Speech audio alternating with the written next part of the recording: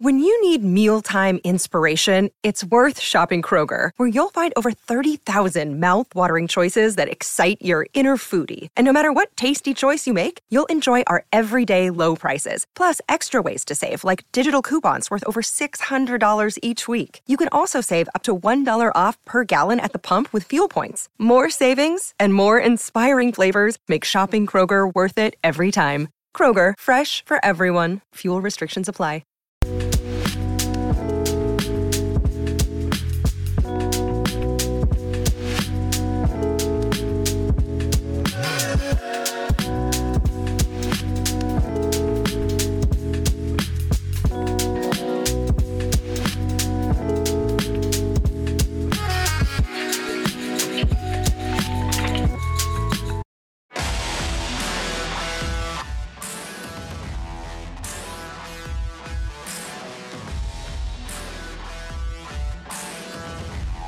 What's going on, y'all? Welcome to the PHLY Sixers podcast alongside Kyle Neubeck, Derek Bodner. I'm Devon Givens with you as we discuss the Philadelphia 76ers after a 5-point win on the road against the Washington Wizards. The Mighty Wizards. The Mighty Wizards. Defense optional as they give up 125 points and 64, I believe it was, we said last night during our postgame in the paint. They need to clean this up, and we're going to dive into it a little bit more. We got the stock report a little bit later. It's my first stock report, folks. I got Devon in a goofy hat. Let's go. I guess I get the goofy. I'm not opposed to the goofy hat. I like to have fun, so we can do that. I'm not mad at that. So we'll get into that a little bit later. Tons of other things that we'll discuss, but we definitely have to get into the defense because it has not been very good. It's almost like me right now with my Achilles.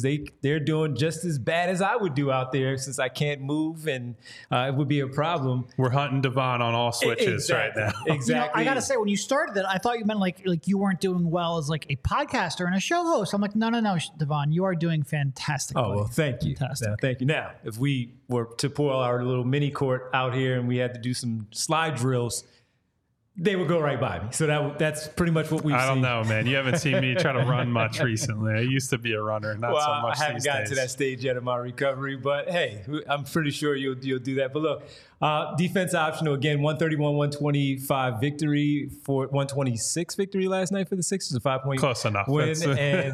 and look, the defense just simply was not good. And Kyle, you looked at some of the numbers. Derek, you also took a peek at some of the numbers, and we discussed it in a big way last night, despite Embiid's 50, which was part of why he needed that 50 because the defense was optional. Things have not been good for quite some time now. Yeah, so we were going over things in our pre-show meeting saying, look, I know last night you hope that it's an aberration, but it's been now about a month straight of either poor, disinterested defense or miscommunications, shorthanded games. Sure, there have been a few where they've been missing guys, and that certainly plays a part. But dating back to, we used the Indiana Pacers game, the first game, but they did play a set against them. Since the first game against Indiana on November 12th, here's where the Sixers rank in some key defensive categories. They are 25th in defense. And to give you some perspective, the Pistons, who are on a 17, 18 game losing streak, are 26th. That's not good. You want to be in that company. You don't want to have the Pistons as company. A key difference is the Pistons also suck on offense. Yeah, they just suck all around. So that's kind of the problem there. 25th in defensive efficiency overall.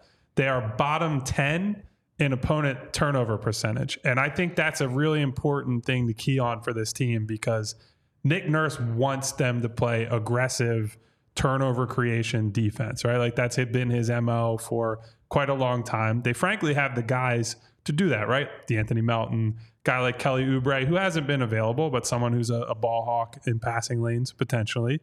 Another key one, 21st in opponent points off of turnovers. So that says two things. They're not protecting the ball as much as they should, although that's probably the stronger part of it. But they are not playing any transition defense. That's been bad for quite a long time. Opponents are getting to the free throw line a little bit more. They're 17th in opponent free throw rate. That's not quite as bad, But Derek and I discussed this briefly before the show. I think the real concern for me, they're basically dead average during that time period at opponent 3-point percentage. So this has not been driven by, hey, teams are just unsustainably hot against them. It's been a hot stretch for other teams, and that's why they're sitting here at 25th. So this feels like it could be sustainable in a bad way. I will say one thing about that. Opponents are shooting 50% on long twos over that stretch. That is unsustainable. Yes. That's up by about 10%. That, if you're picking apart their shot chart, that is the one aspect you say, all right, that's going to regress. But to your point, the opponents are shooting about dead average in terms of threes. That is that's bad. It means it could get worse. Now, why is that? And I will say, I think a lot of people look at it and go, all right, well, Embiid's missed some time, yada, yada, yada. Well, they've been bad with Embiid on the floor as well. They are giving up. I just had it and I lost it. You find it. It's not just Marcus Morris, folks. We're going to get to Marcus Morris, believe you me. So before November 12th, which is the first game against the Pacers, with Embiid on the floor, they had a 107.2 defensive rating. Since then, with Embiid on the floor, again, it's just the minutes that Embiid is on the floor, they have a 119.6 defensive rating. And the one stat that stood out when I looked that up, nearly 40% of opponents' field goal attempts were coming from beyond the three-point line. So the thing that goes up and down is whether teams are making it. The things that you can control mostly are whether teams are taking those threes. The fact that the opponents are taking so many threes means that it's been pretty shitty defense, even with Embiid on the floor. And when we watch it, they look open.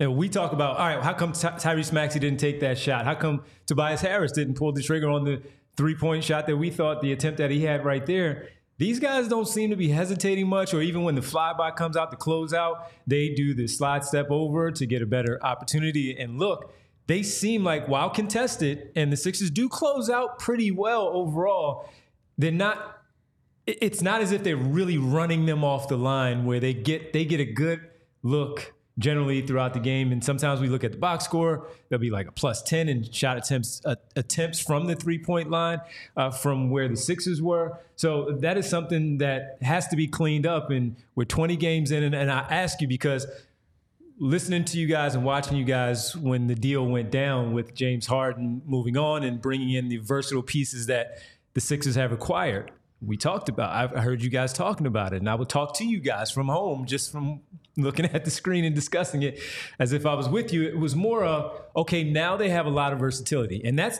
still the case. They still have a lot of versatility, and they have a lot of bodies to throw out there defensively on the wing position, from Covington to Batum, and you add in a few others with Kelly Oubre, DeAnthony Melton, albeit a guard, a very good defensive wing perimeter player. Why is that?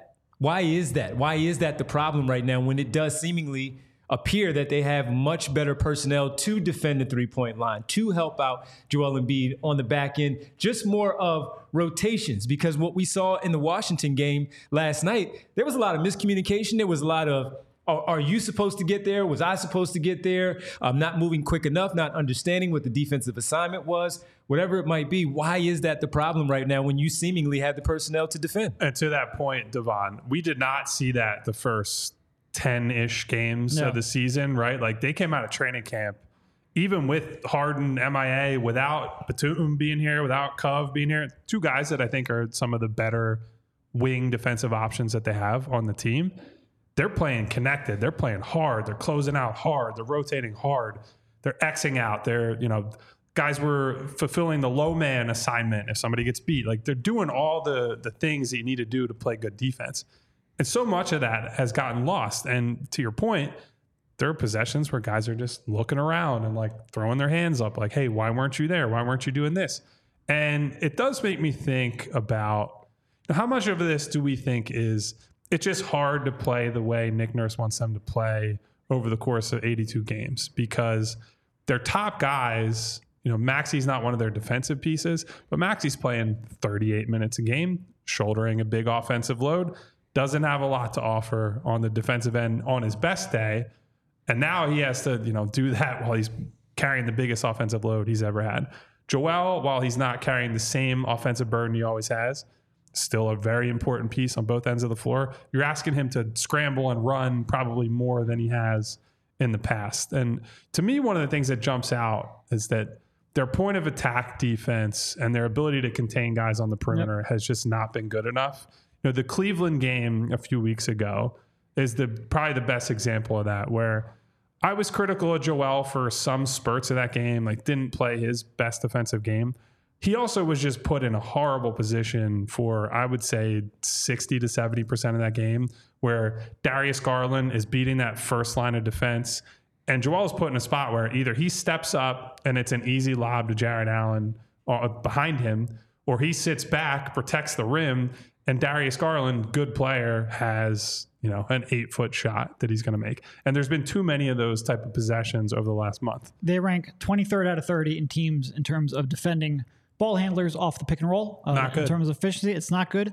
That's one thing where Tyrese struggles mightily. That's one thing where Melton, an overall good defender, struggles. You just don't have a real stopper in that regard outside of Jaden Springer, and the coach has elected not to play Jaden Springer. He's really the only one on the team that fights through screens on the perimeter well. That is an organizational weakness across the entire roster. And it puts Embiid in a bad spot, especially when Embiid right now, his effort is up and down, to put it charitably, on defense. It's not playoff Embiid for sure. Yeah. And when he's not putting out those fires just continue to rage on. That's one area where they struggle mightily. They have for years. They continue to do so. And I don't see a quick, easy solution. And then a lot of times when you look at perimeter players and you have somebody elite on the back end to clean up your mess, you do give a little less percentage. Give the red carpet to the guy a little bit. Exactly. He'll clean it up. But I thought you were showing me the stuff before. No, We're not there yet, buddy. No.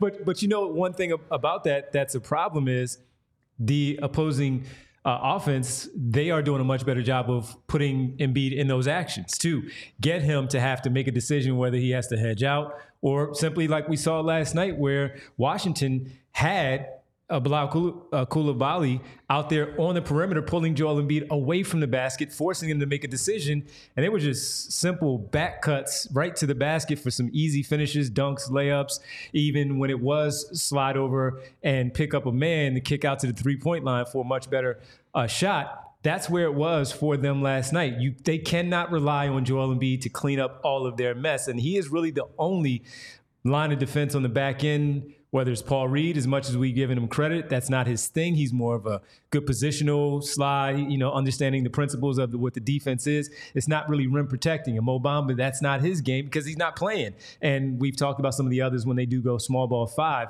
They're not going to do that either. So they have to figure out how they're going to clean up some of this. 20 games in, so still plenty of time to figure it out. But they cannot just simply rely on him to clean up the mess with the Matador defense and just opening up the red carpet and go ahead, part the Red Sea and allow him, the players, to get to the basket to finish, because that's not going to be good as we look and evaluate overall for the season. Once we do know what we all are watching for is the postseason, they will get knocked out again early. Yeah. We do have a super chat that I want to bring up because we've been ignoring it for a little bit from Ash. Not really a question so much, just a comment from him.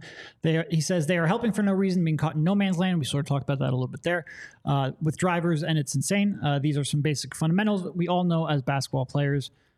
I don't disagree. Like, there is certainly a lot. I think Tobias is the king of this, of meandering help with no real. He's not really helping on the drive, and he's certainly getting himself out of position off ball. But that's a problem throughout the roster. Yeah, and look, one of the things that you saw early in the season is Nick wants them stunting more on opponent drives. Like, they do want to help probably a little bit more than they did last season. That, you need somebody who's making quick decisions and covers ground quickly. Yes. Yeah. There's also the downside of that, where when you put somebody like Tobias in that spot, a lot of times he's going to put himself in a bad position. And I would say this too.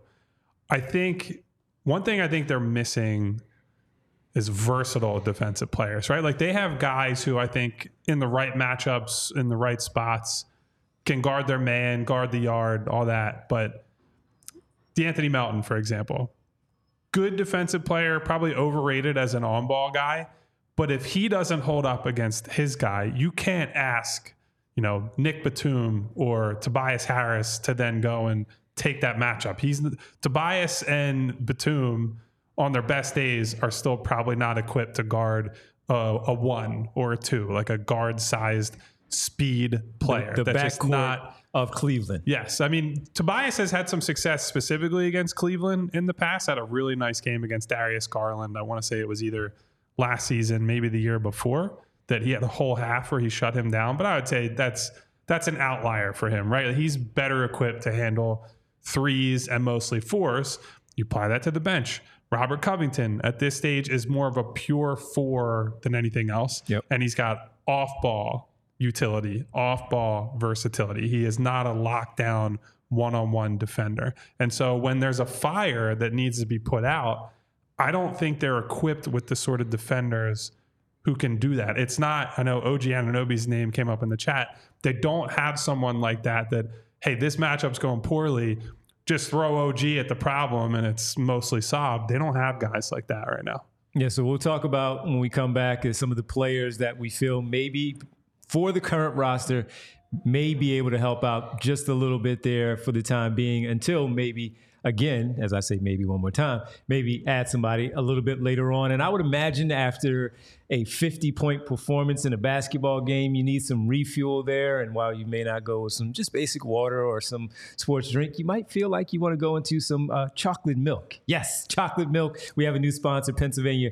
Dairy Farmers and Team Chocolate Milk. Professional and college athletes have known about the power of chocolate milk as a refuel and recovery beverage for quite some time. Chocolate milk provides high-quality protein for muscle repair, electrolytes for hydration, and calcium for strong bones. That's why studies consistently show that chocolate milk is an ideal sports recovery beverage, whether you're recovering after a workout at the gym, a run around Boathouse Row, or a bike ride on the Schuylkill Trail, or maybe again dropping a big number in a professional basketball game. Chocolate milk is an ideal post-workout beverage. Taking care of your body doesn't end when the clock hits zero on your workout routine. Give your body what it needs to properly recover. What could be better than a scientifically proven recovery beverage made right here in Pennsylvania that also tastes great? Well, learn more about how chocolate milk can help you refuel and recover after your next workout by visiting teamchocolatemilk.com. We also want to tell you about Wheelhouse Cards. Wheelhouse is our go-to card, gift, and apparel shop in the Delaware Valley. Their motto is cards and community because love of sports unites us all. They carry all of our favorite card brands like Topps Chrome Baseball and Mosaic Football, as well as t-shirts, hats, hoodies from brands like Mitchell and Ness, 47 brand junk food starter, and Scheib Vintage Sports. If you're looking to grade your sports card collection, Wheelhouse offers PSA grading submissions. They also host tons of different family-friendly events and birthday parties every month. Stop into either of their stores in Wayne or Westchester. Open 7 days per week at 11 a.m. Use code PHLY and get $10 off any purchase of $25 or more in store. Also, be sure to give them a follow on Instagram at Wheelhouse Cards. Have either of you ever scored 50 points in a basketball game? No. Oh, gosh, no. maybe like 25, but definitely not 50. 25? No, nowhere Maybe. close to, yeah. And that was like one of those, I can't feel my face, I'm losing my mind type games. So to get to that number, let alone 50, felt like quite an achievement. And I mean, to be honest, the last couple of decades, I've mostly been just playing pickup. You don't play to 50, first of all. Right. And second of all, the league I play in, we don't play with threes and twos because that is just too much of a differential. We play ones, strict ones, certainly not ones and twos, because that's just when you double the percentage, you just get people That's such a hot debate, by the way. It's court to court and person to person. Everyone has a different if you're going to do it, you have that. to play threes and twos. You can't play ones and twos. There's just We way play too ones and valuable. twos. That 3-point shot is there way we too go. valuable. Yeah. And But honestly, that is value. That's the 2 point is valuable. It's not double the value though, and honestly, it leads to some bad shots because then you have people who can't shoot wanting that extra point, and it just throws people off. Nope. Yeah. I'm Ones not and much of a twos. shooter. I still hang out on that 2 point line in a pickup game. Like I know the math at the very least. Yeah, I wish I would have scored 50 at some point. But when you play no ones and twos, you can score 10 maybe. Sure, Yeah, sure. You know, just run the table there. I think mine was about 30. I think I had 30 was my high. Couple 20, high 20s and stuff like that, but never 50. Man, I don't know what that feels like, but unless it's a video game. Yeah. There's Plenty of video game 50s. There I you can go. tell you. There you go. I wonder if any of these guys we're about to talk about maybe can drive a 50. I don't think so. But what role players, when we look at talking about the defense and helping out and making sure that they improve their defensive numbers as we start to get into the second quarter of the season here for the basketball team and start to pick up these wins that we talked about earlier in the week, Jaden Springer did not get any minutes last night. Nope. 4 minutes for Robert Covington in the end of the first, going into the second. We didn't see him again. I didn't know what that was about. And then Kelly Oubre getting back, of course, finishing in double figures, 10 in the fourth quarter. Defensively showed some stuff, but just coming back from that rib injury. Will we see some improvement? Could we see some improvement? Should we see more Jaden Springer? I know you guys are big on having him out there on the floor, Derek. So can we just start off by not playing Marcus Morris? We might need to have an intervention with you on Marcus Morris. So I'm going to hit you with some numbers here. I think you saw last night that he's going to be in the rotation. Well, Then we're going to be talking about defense a lot. We're going to have to be questioning Nick on that decision every night. So I'll pull up some numbers. Okay. A very brief. All right, run these, because I don't know these numbers, right? Right. All right, cool. And by the way, as always, when you're using lineup numbers, it's important to say it's never just one guy. This is just when Marcus Morris is on the floor. So Marcus Morris is playing with 4 other guys who have their own bit of responsibility. All right. Over the same time period we're talking about, since November 11th, there are 3 players with a negative net rating for the Sixers in that time period. Patrick Beverley, and he's just barely negative. It's negative 0.2. I would say for a bench guy in lineups that are all over the place, that's completely acceptable. Okay. Kelly Oubre, but he's played 1 game. We don't have to care about that. Marcus Morris is minus 12.4 points per 100 possessions just by having him on the floor across the last 11 games. And he's only playing a little over 13 minutes a night. Mm-hmm. So Marcus Morris's presence on the floor is the single biggest indicator that you have that the Sixers are going to lose minutes over the last month. Do you know what their defensive rating is with him on the floor? This is for the whole season, not the last month. It's like 120, I want to say. You are way generous. It's worse. 133.8. Oh! Opponents have a 64.3% effective field goal percentage in those minutes. Now, is it a limited sample? Sure, but that is dreadful. Opponents are shooting 59% when he is the closest defender. On season, their average is 48.7%, so they're shooting 10.3% better when defended by Marcus Morris than they do throughout the rest of the season. That is, of the players who actually play, that is the worst on the team. The next worst is DeAnthony Melton at 2.3%. So it's a jump of 8% from DeAnthony to Marcus, essentially. It's not great. It's not great. It's not great. And I'm well aware of that. To put that in perspective, Embiid is the best regular, actually Jaden Springer, he's not in a regular rotation. So we won't talk about him. In terms of the best in the regular rotation, Embiid holds opponents to 5.9% worse than their season average. He's the best defender on the team by this metric. That means that DeAnthony Melton is closer to Joel Embiid in terms of defensive impact than Marcus Morris is to the second worst defender. Listen, that's crazy. I am well aware that he's not a good defender. To put it lightly. Yeah, I'm well aware of that. My point was more the offensive side, but no, it's not good. And if I was going to go in defense mode, it's more, all right, who's he out there on the floor with? When we saw that, of course. Who was that second quarter lineup last night? It was Reed, Morris, Covington, Beverly, and Oubre. I think it was Oubre. In that, I mean, that's a decent defensive group, at least. It is. Look, you have to that point, Devon. Right. A lot of minutes that he played in that stretch were in those configurations without Joel, where he's essentially playing center. Right. And we all agree that I don't he should blame not, him for not being a center. I blame Nick Nurse for trying to use him in lineups as a center instead of playing Paul Reed and Mo Bamba. That's actually that 133.8 defensive rating. That was with him at center. I misspoke on that. Okay. So I think the overall it is close to 120, which is still horrendous. It's not good. Money Mar brings up a good point. These are all small sample sizes. That's true. We only have small sample sizes to go on. We're talking about like a 12-game stretch. Any lineup combination we have during this 12-game stretch is going to be a small sample size. It's what we have to work with, but it is something you have to acknowledge. It's the important thing to note is that he is so far away from everyone else. It's not that this is who Marcus Morris is. No, I'm not saying that. Derek's not saying that. Devon is not saying that either. Mm-hmm.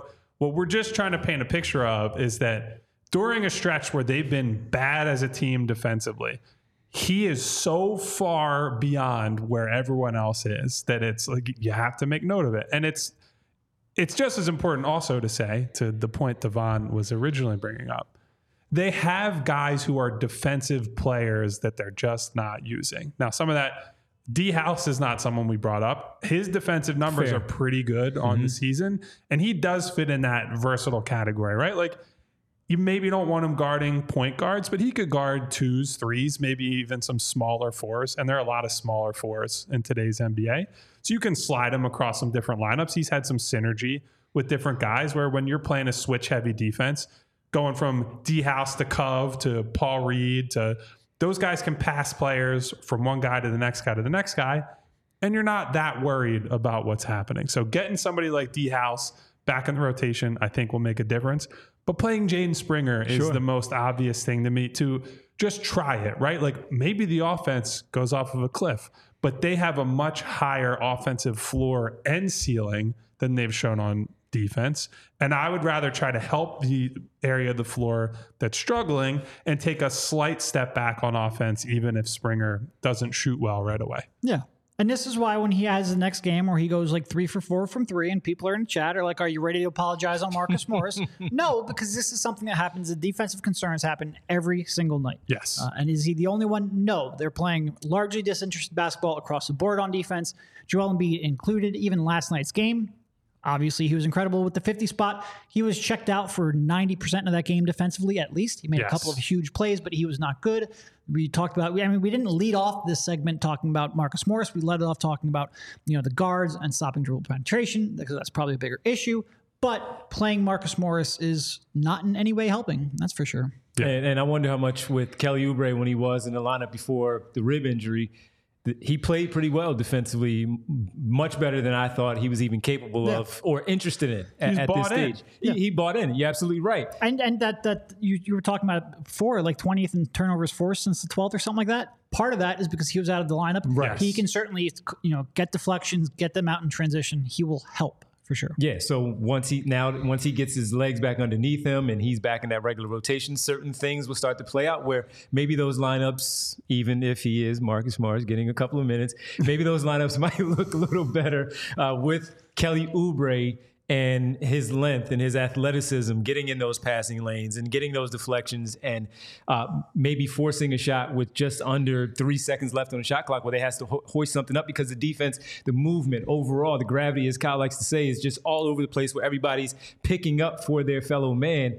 And they're showing what we saw in those first 8 to 10 games that we thought, oh, okay, they're really buying into this Nick Nurse defense. And that ball pressure at the top has to be better. Is that someone like Kelly Oubre or Jaden Springer? But it does start, number one, first and foremost, with both Maxey and Melton, because one thing we do know with the Toronto Raptors, you had Kyle Lowry and Fred VanVleet when he was good at defense, that in his prime as a defensive player, he was pretty good in there. And you had two players like that, where that's not the case here in Philadelphia right now with Maxey and Melton. And on the point, Melton is maybe, as you said, a little bit overrated. He's a good defender. He's a pretty good defender, but on ball, not as good as we would like to talk about overall. And Derek brought up Joel's name with the effort. I do think, and I don't want to pick on Joel specifically, let's say the leaders of the team. So I would say Joel, Tyrese, Tobias. The example that they set on defense, and Joel first and foremost, is really critical for everyone else, right? Because you can say whatever you want, like everyone should be a professional and do their job regardless of what's happening around them. But generally, when you're on a team and you're especially professionals, you follow the lead of the best guy on the team. They set the culture, they set the tone.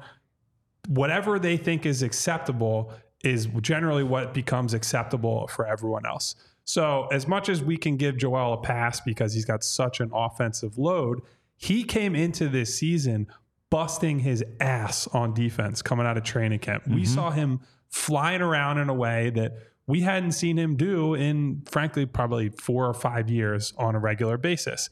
And the second that he started taking his foot off of the gas, everyone else did. So I'm not saying that he is personally responsible for everyone else not buying in, not rotating, not doing their jobs.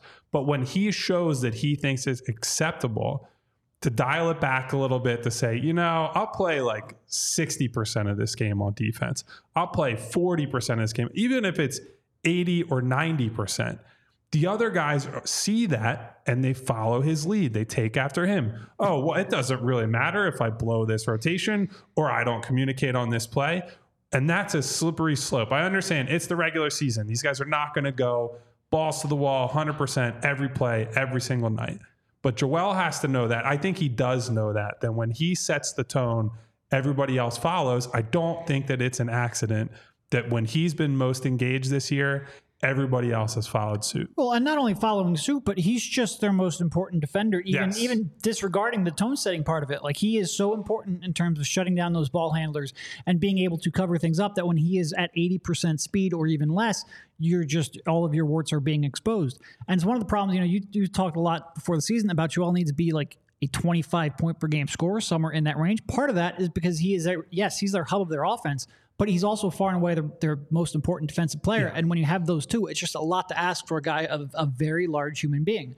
It's he has not been as good. I think at times it's understandable because of what he's asked to do offensively, but he needs to be better, certainly when it counts, like in the playoffs. And that's one thing I've always said. His offensive efficiency drops in the playoffs. Yes, that's true. But his defensive effort in playoffs is pretty consistent and pretty consistent for a full 48 minutes. I don't really have much concern in that regard. And by the way, on the points, leading the league in scoring yet again, 33.1 points per game. I'm with you. I felt like dropping down to about 28 was ideal for him this season because you have Maxey taking a step up. You have some other offensive players there in the lineup where you can take some of that offensive load off and preserve your body a little bit on the defensive end to be that elite rim protector and defender overall.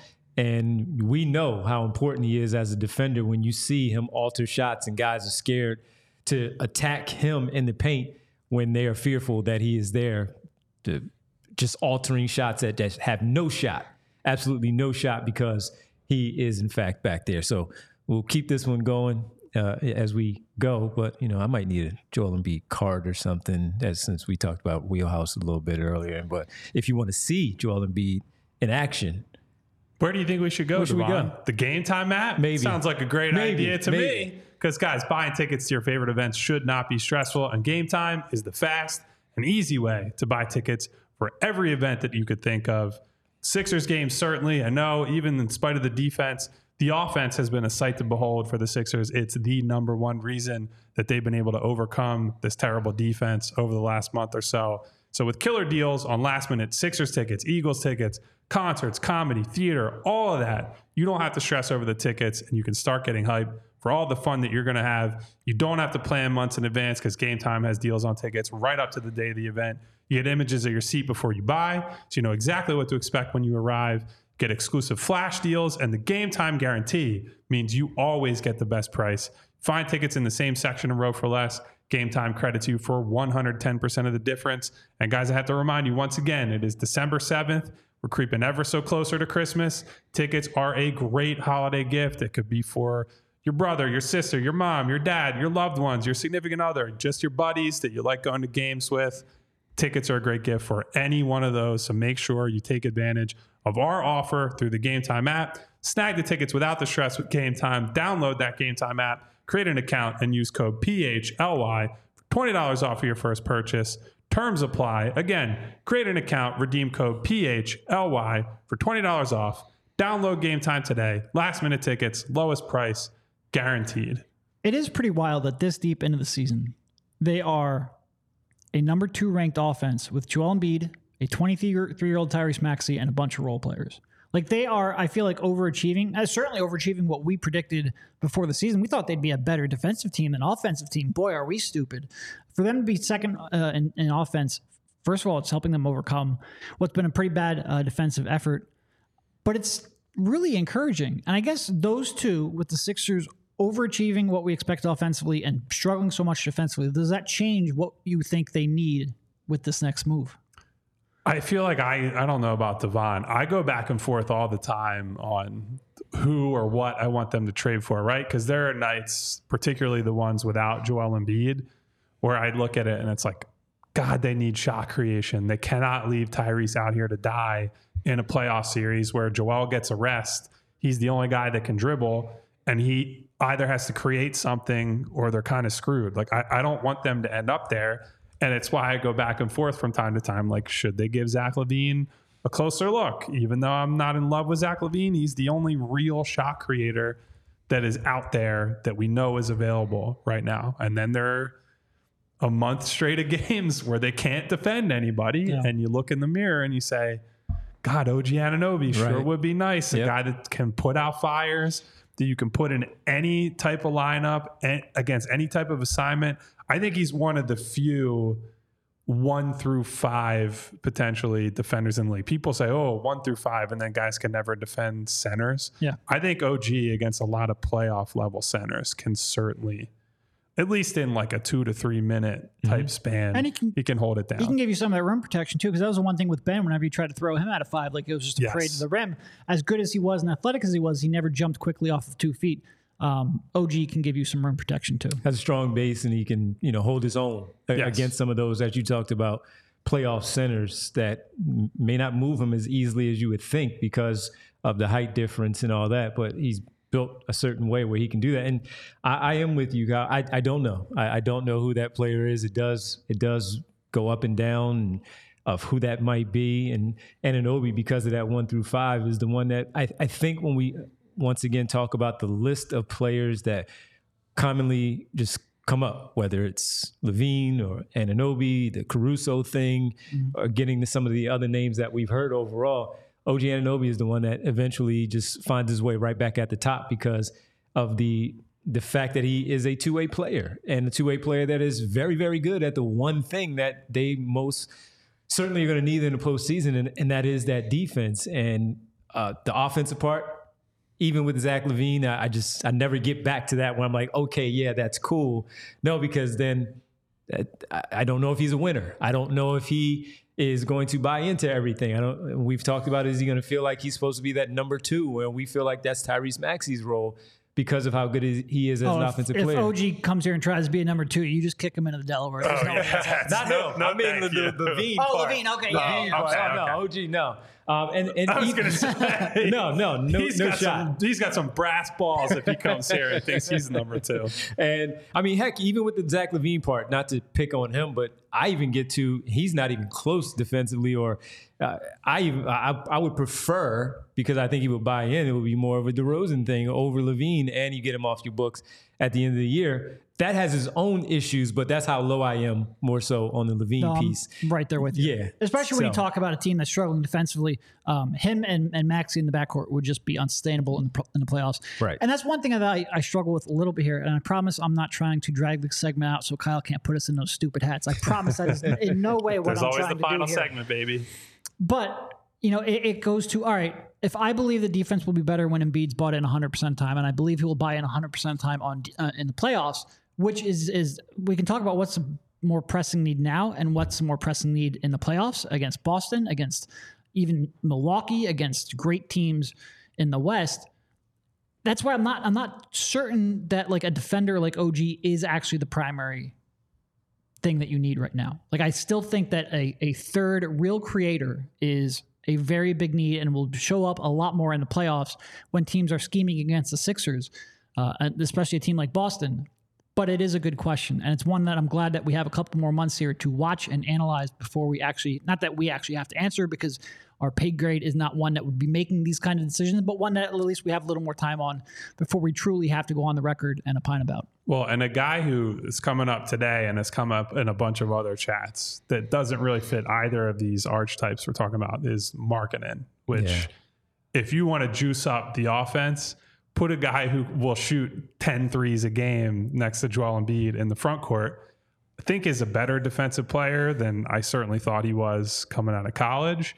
But that one, I don't think is going to happen because I think the price is too high to get him out of Utah. He's on a cheap-ish contract, or actually very cheap contract. I believe it's something like $18 million a year this year and next.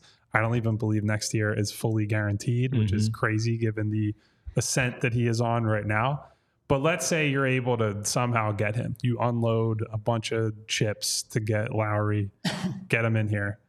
And then you also are able to get a defensive presence like Caruso. Yeah. I just don't think they have the capital to make 2 moves like that. But That's maybe ideal. then, because look, Tyrese has made that jump as a creator. We think he can probably be, or we want to hope that he can be, the number 2.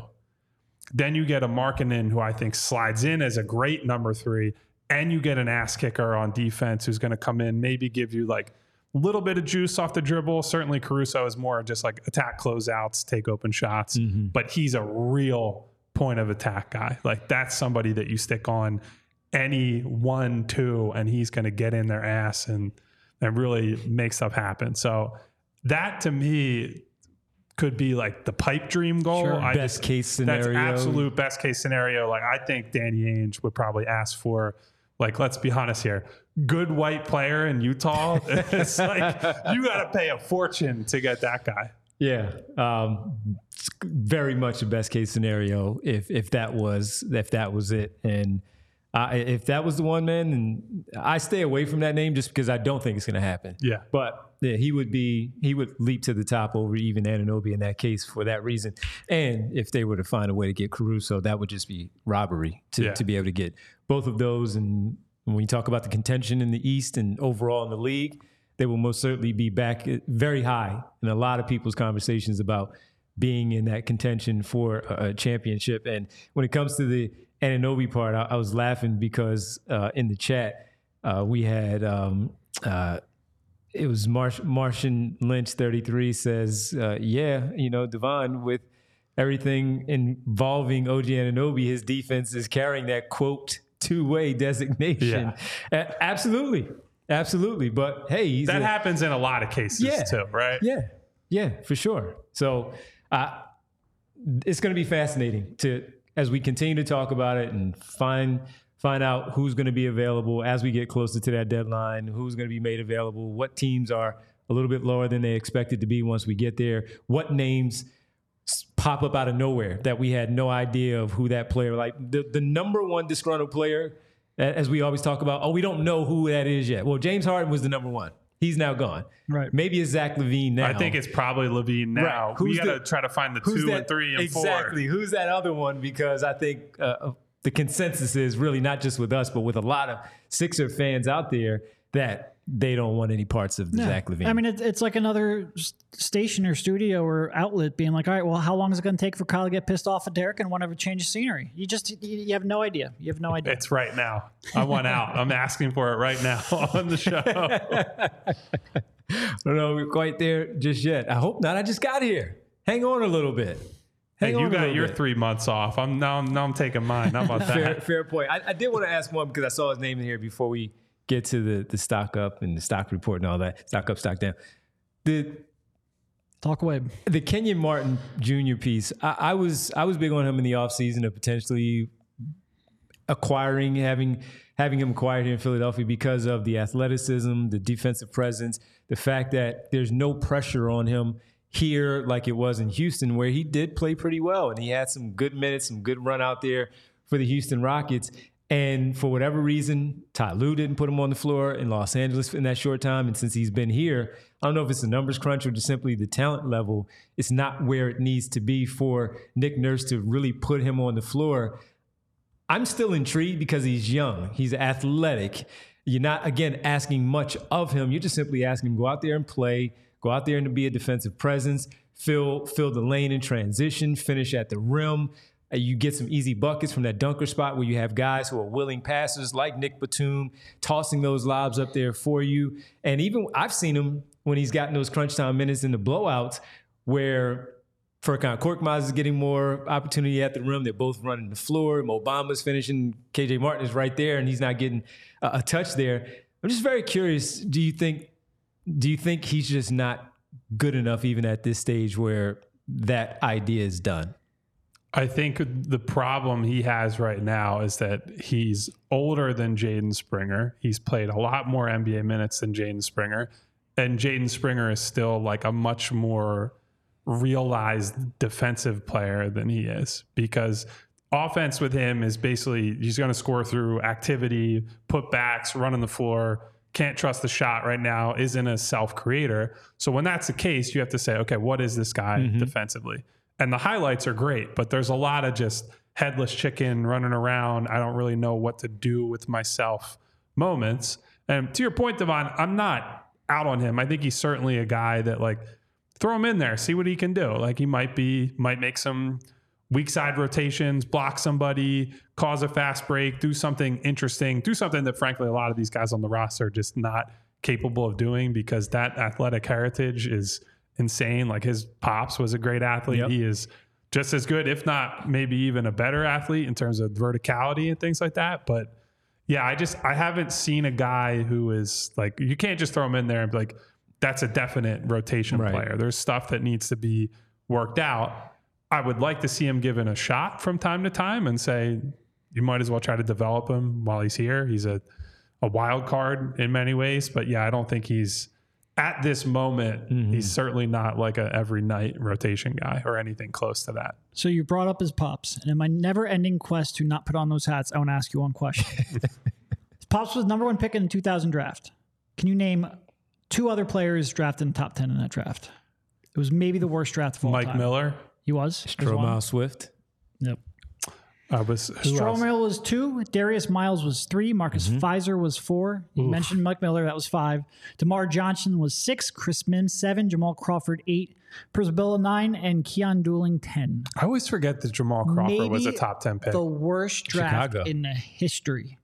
I'm good at that NBA stuff. draft. I could run the teams. If you just said, all right, give me position, I could run the teams off. Darius Miles, Clippers.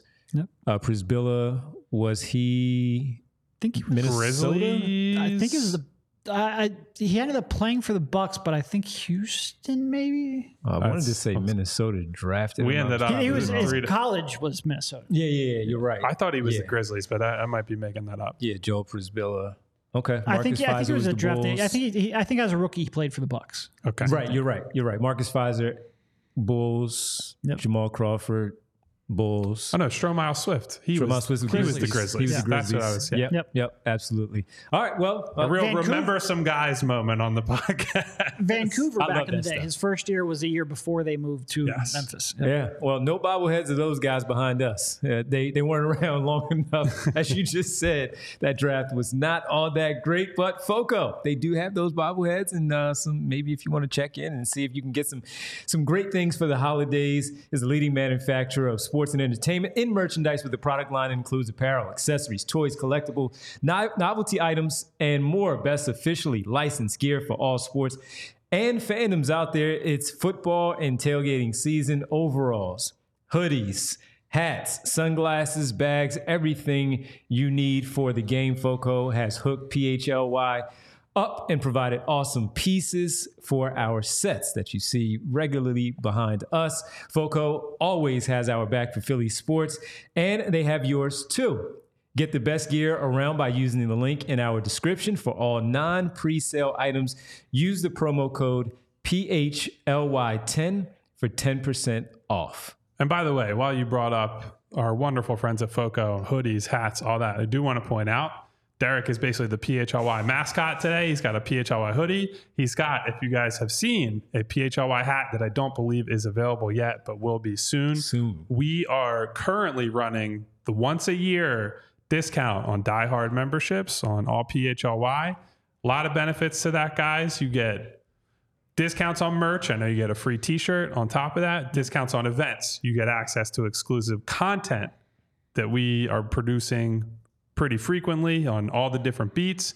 You get Discord access, which I know we have been making a real effort to make that a community, as some other unnamed social media platforms continue to fall apart. We've had a lot of great conversations in that Discord that, that's one of my favorite parts of what we started building here. So there is a discount on that. I believe it's $59.99 right now for anyone interested. And while we're also on that subject, want to point out, we do have a PHLY Sixers takeover coming up on the 15th. You guys can buy tickets. We're all going to sit together in one section. We're going to hang out before a game. We're going to get passes to go down by the floor as the guys are warming up prior to the game against the hapless Detroit Pistons that we have mocked on this show quite a bit. I sure hope they don't lose that game, but we'll hang out. We'll talk some trash. We'll talk about all of that. So just head over to allphly.com. The takeover is in the events section. I believe you should be able to see the Die Hard sale somewhere on the website. If not, you can check that out on Twitter, Instagram, so on and so forth. So It's right there on the homepage, I think. yeah. Yeah, So look forward to that. Definitely look forward just to wanted that. to make sure I flagged that while we are on the show. I'd love to see as many of you there on the 15th as possible. And if you see the cool hat that Derek has on, you may go back to our episode on the post game. You see Kyle's cool hat. He had the white one on last yeah, night. baby. So yeah, the hats are on the way. So you can have that with your hoodie, your And t-shirt. I've got some even whatever. cooler hats Some for cooler a hats. great Oh, segment there that you we're go. about to do. Can we talk more about the Die Hard sale? This is my first Hold on. opportunity to wear Incorrect the. way. Now, why did you go with green? Did you go with green for the the birds? It's or just something? the old accountant style visor. Now, I've All right. had people in the chat say Yeah. that they look like gardening visors as well. I think they're multi-purpose. I actually read some research on this at one point. Why Let me see. the accountants used to wear these, but Yeah. I have forgotten exactly why. But we're going to do a stock report, I ladies need like and a gentlemen. pin or something to go on the side. You know how they would have the pin, and it was sometimes they would have certain things written on the hat. I think I need to soup up the hat a little bit too. Well, that's like, you remember, I think I brought this up on the show once. You ever seen the Making the Band Chappelle show episode where he's like, you're just going to sit there and do your taxes, Ness? And he's got the printer and the Yeah. visor and all Yep, that yep. going on at the same time. Yeah. So, all right, ladies and gentlemen, I think it's a lot of tax those. season. It's tax So season. Stock report, man. Who's up first, Devon? You get to pick. It's your first segment. So you'd say stock up or stock down on who, Okay. what? Obviously, the defense is down. That's Well established. Well established. Let's go stock up, stock down on DeAnthony Melton. How about DeAnthony Melton? We start up That's a with good one. DeAnthony Melton. you want to take that, Derek?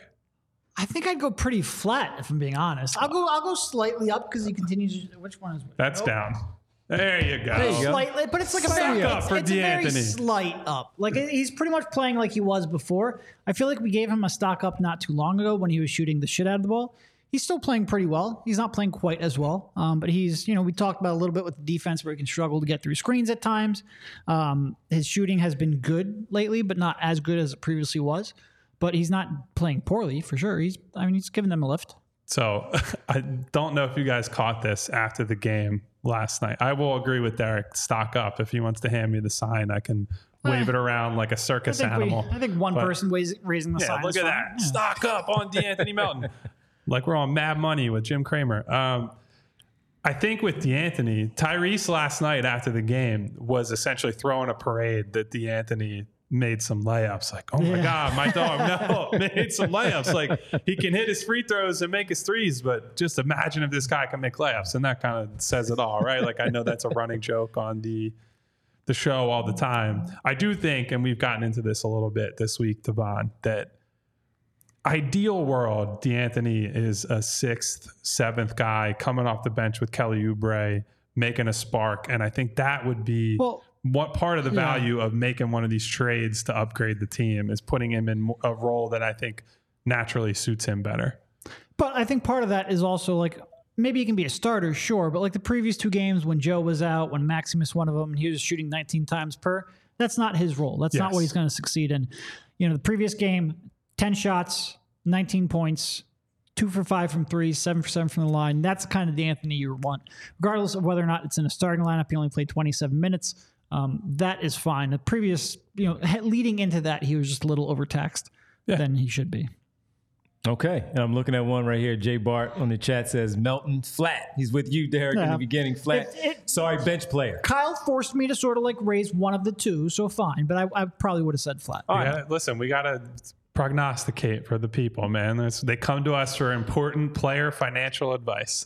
But prognostication could be he's playing flat. Like that's fine. That's boring. I'll give him a It might tad be of a boring, stock up on that one. I'll give him a tad on the stock up, especially like finishing at the rim, to your point, and even coming back from, being probable, but dealing with the sickness and still playing pretty well last night after, most importantly, not getting off to a great start in the early minutes. And Kyle and I looking at each other and Derek like, might be one of those rough nights where he needs some chocolate milk or something because to get that boost of energy because it just simply wasn't there. And then he turned it up, finishing with 19, knocked down a couple of threes, finishing in transition. They had a great 2-man fast break where he Maxey was in the middle of the floor, underhand scoop, didn't even put the ball on the floor, right to Melton, and finishing at the rim. I actually thought Melton was going to give it right back to Maxey because it just seemed like a better fast break. But no, he kept it and just finished at the rim. So I like it. I'll go stock up on that. Let's go back to the bench real quick. And I'm not going Marcus Morris, folks, as much as you might want me to. Oh, because that'd be the easiest answer ever for me. One. So really, but if we do go Marcus Morris, I want to ask Devon that just so we can get him on the record. Okay. Since that's his boy. All right, but I'm not going there, so you're not setting me up. We're going to, because of his hot shooting on Friday, and he continued with that play last night with some step back threes as well. Patrick Beverley, stock up, stock down.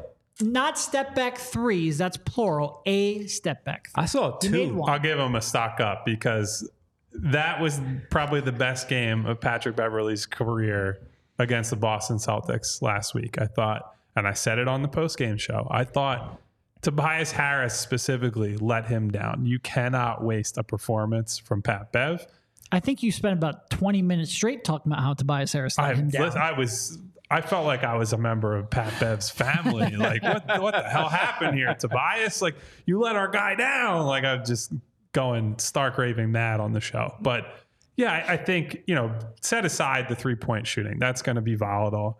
I think he's shown enough confidence from there. I've talked to Devon about that a lot off the show, that I just want him to be confident and step into threes and make teams pay for thinking, oh, we'll just ignore this guy because he's not going to take the shot, let alone make it. I think that's important for him. But I also think he's shown some better probing of defenses, some good off the dribble moments, like getting by a closeout. I compared it to loading up a trebuchet against the Celtics. That sometimes it's been a little bit slow, and he's actually used that to his advantage. He's waiting until guys get there, and then that slow load up turns into 1 or 2 dribbles, gets to the free throw line, and either has The a push floater shot. attempt. The push shot is probably a more accurate way of putting that. Or he can quick kick out. Somebody's got a better shooter, has got a more open three. So I've been happier with him lately.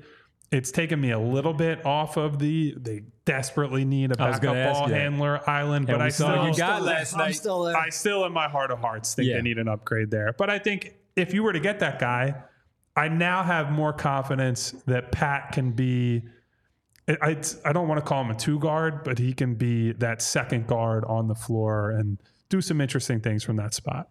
So the results of the first one, 100% for DeAnthony Melton. And Bree put that up there in the chat area for everybody to vote. And we'll see what the ultimate number is for Pat Bev. I'm also stock up on Pat Beverley because early on he showed some decent splashes there in certain games, but more often than not, it was more of I still need a second ball handler because DeAnthony Melton certainly isn't that. Pat Beverley is not showing enough. And then all of a sudden, the uptick just went boom. And it's not only offensively, it's defensively again, where he's back to being that engaged guy. When you talk about probing, not just the middle of it, it's more even when he goes on the baseline. Yes. And he's probing. If it's not there, if it's not a dump off in the middle for somebody to finish or a layup opportunity for him, the one-handed layup that he just picks up, goes right up, which is a good shot, kicking to the corner, whatever. He just keeps his dribble, doesn't give up his dribble to allow himself to get caught on the baseline, trapped, bad turnover. He's doing everything right now. So I would say stock up for Patrick Beverley at the moment. And give one final one. Can I give one final one? Sure, yeah. I wasn't going to ask you guys if I can go coach, but I won't. I think we did that recently, didn't we? I think Right. last week Yeah, we you talked. did that We one. actually gave him a bit of a stock down Yeah. it was mostly the defensive stuff we're talking about today, where we've been super impressed with what he's done on offense. But Yeah. when you're 25th in defense for a month, that's By the way, Pat Bev, 85% stock up, 14 down. Thank you, Bree. Honestly, I would have thought Bev would have been pretty much unanimous because it was the game of his life, and I thought Melton would be a little he more... also had a great game against the Lakers recently Yeah, too. and I He's thought- had some real good ones. I thought Melton would have been a little more Mixed, because he had 2 games where he was shooting like 35%. I'm a little surprised by the results, honestly. Okay, the chat is asking for it, Devon, and I'm just going to pass you the sign in advance for Marcus Morris. Here we go. Marcus Morris, stock down. But you have to hold it. Just touch it, even if it's just a finger. 545. Sorry to block you out there. Says I'm going there, Devon. No, Marcus Morris. And by the way, stock report, please. We just gave him a stock up last week. We did. You did. We admitted it was a penny stock, so there was a lot of room up to go. He only went up a little bit, but he has already come back down. I think my last one is more because I want to hear what the people think. I know what you guys think, but I want to see some of the chat too. Just more, maybe some more We've people. had some spirited Marcus Morris debate in the chat. He has his defenders for sure. He does. He is a Philly guy. Like there's some local but I've pride seen the behind Philly this attack. for I've sure. seen the Philly fans attack him too. So it's not unanimous And in he that does way. legitimately have offensive skill. He does. He certainly does. And more so, I think the more consensus is, I wish they would have, if it was 4 years ago, you would have been Night and perfectly day. fine with him. Right. All right. Last one. Just because I know what it is, because he has to be better. They play a team tomorrow that they should win against the Atlanta Hawks at home. Tobias Harris.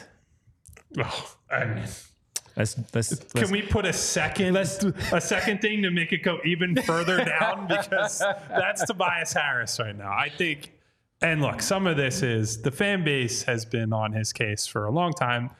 To some extent, rightfully so. He's been a big anchor. They gave him his with credit, the though, at the beginning of the year. Yes, they did. They did. And he is in the midst of, I don't know if it's quite his worst stretch ever here, but it's very close if it's not, because everything that he's doing right. The big part of the defensive problems, right? A lot of miscommunication, some poor effort, bad rotations or no rotations in some cases, not shooting enough threes. And when he's shooting enough threes, he's not making any of them. As Derek pointed out on the show last night, you can't protect your percentages when your percentages are dog shit. That's doesn't really work that way. Yep. And Devon, I know you've been hammering this point early and often.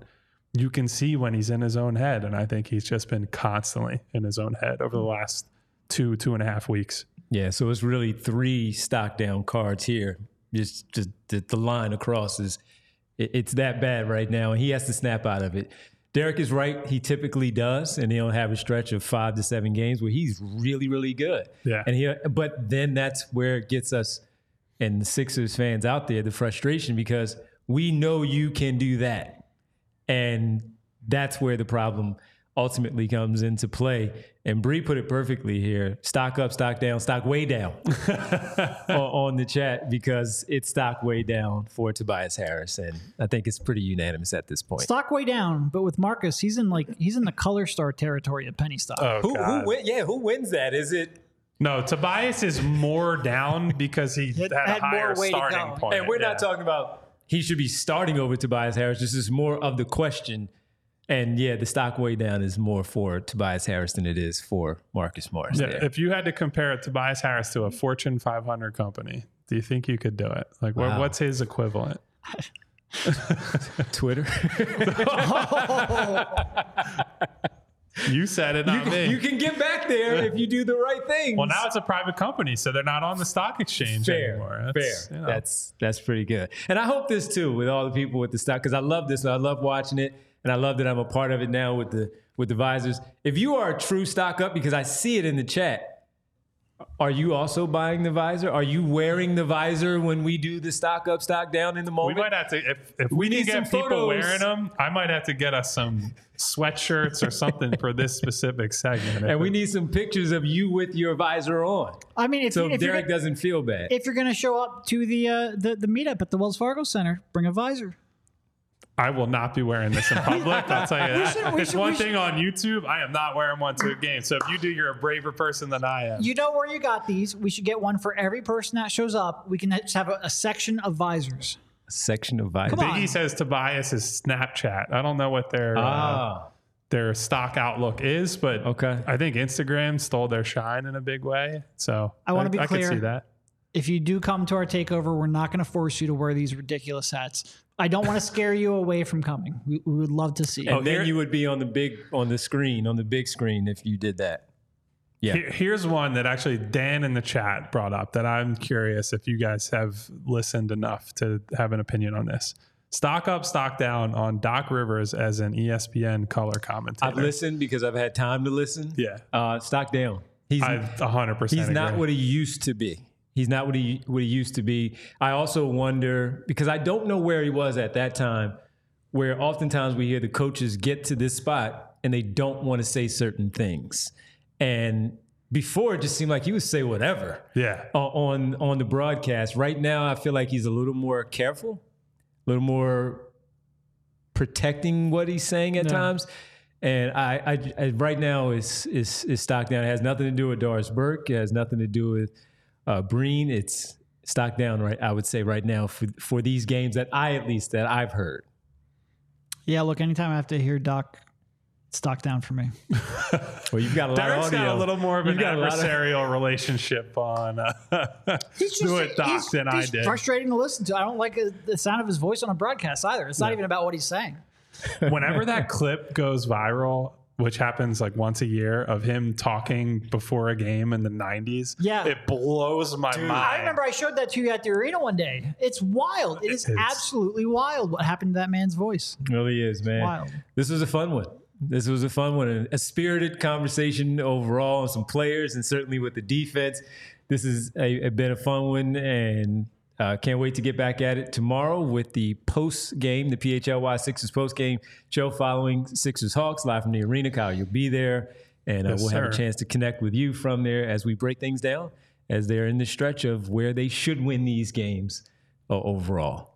On the way out, I want to say thank you, as always, to all my guys and gals in the chat. We got Money Mar, 2 Minute Warning, Martian Lynch, Jay Bart, Remo. I'm going to ignore the guy who's complaining about the Sixers. You don't get any shine or love from me. My guy Ash, Dan, Puppas from overseas, Biggie, Provolone John, another great name, Brian, Jim G. Love to all you. Noob, which it's the other noob, not noob like my last name. Always very confusing. Randy Rubart, Tafka Yams. Thank you guys, as always, for being here. If you have not already, hit that subscribe button to the channel. The bell icon allows you to get notifications each and every time we go live, as well as all our colleagues. And if you hit that thumbs up button on this specific video, helps us out a great deal. We will see you guys tomorrow night. We all silly like the mayor.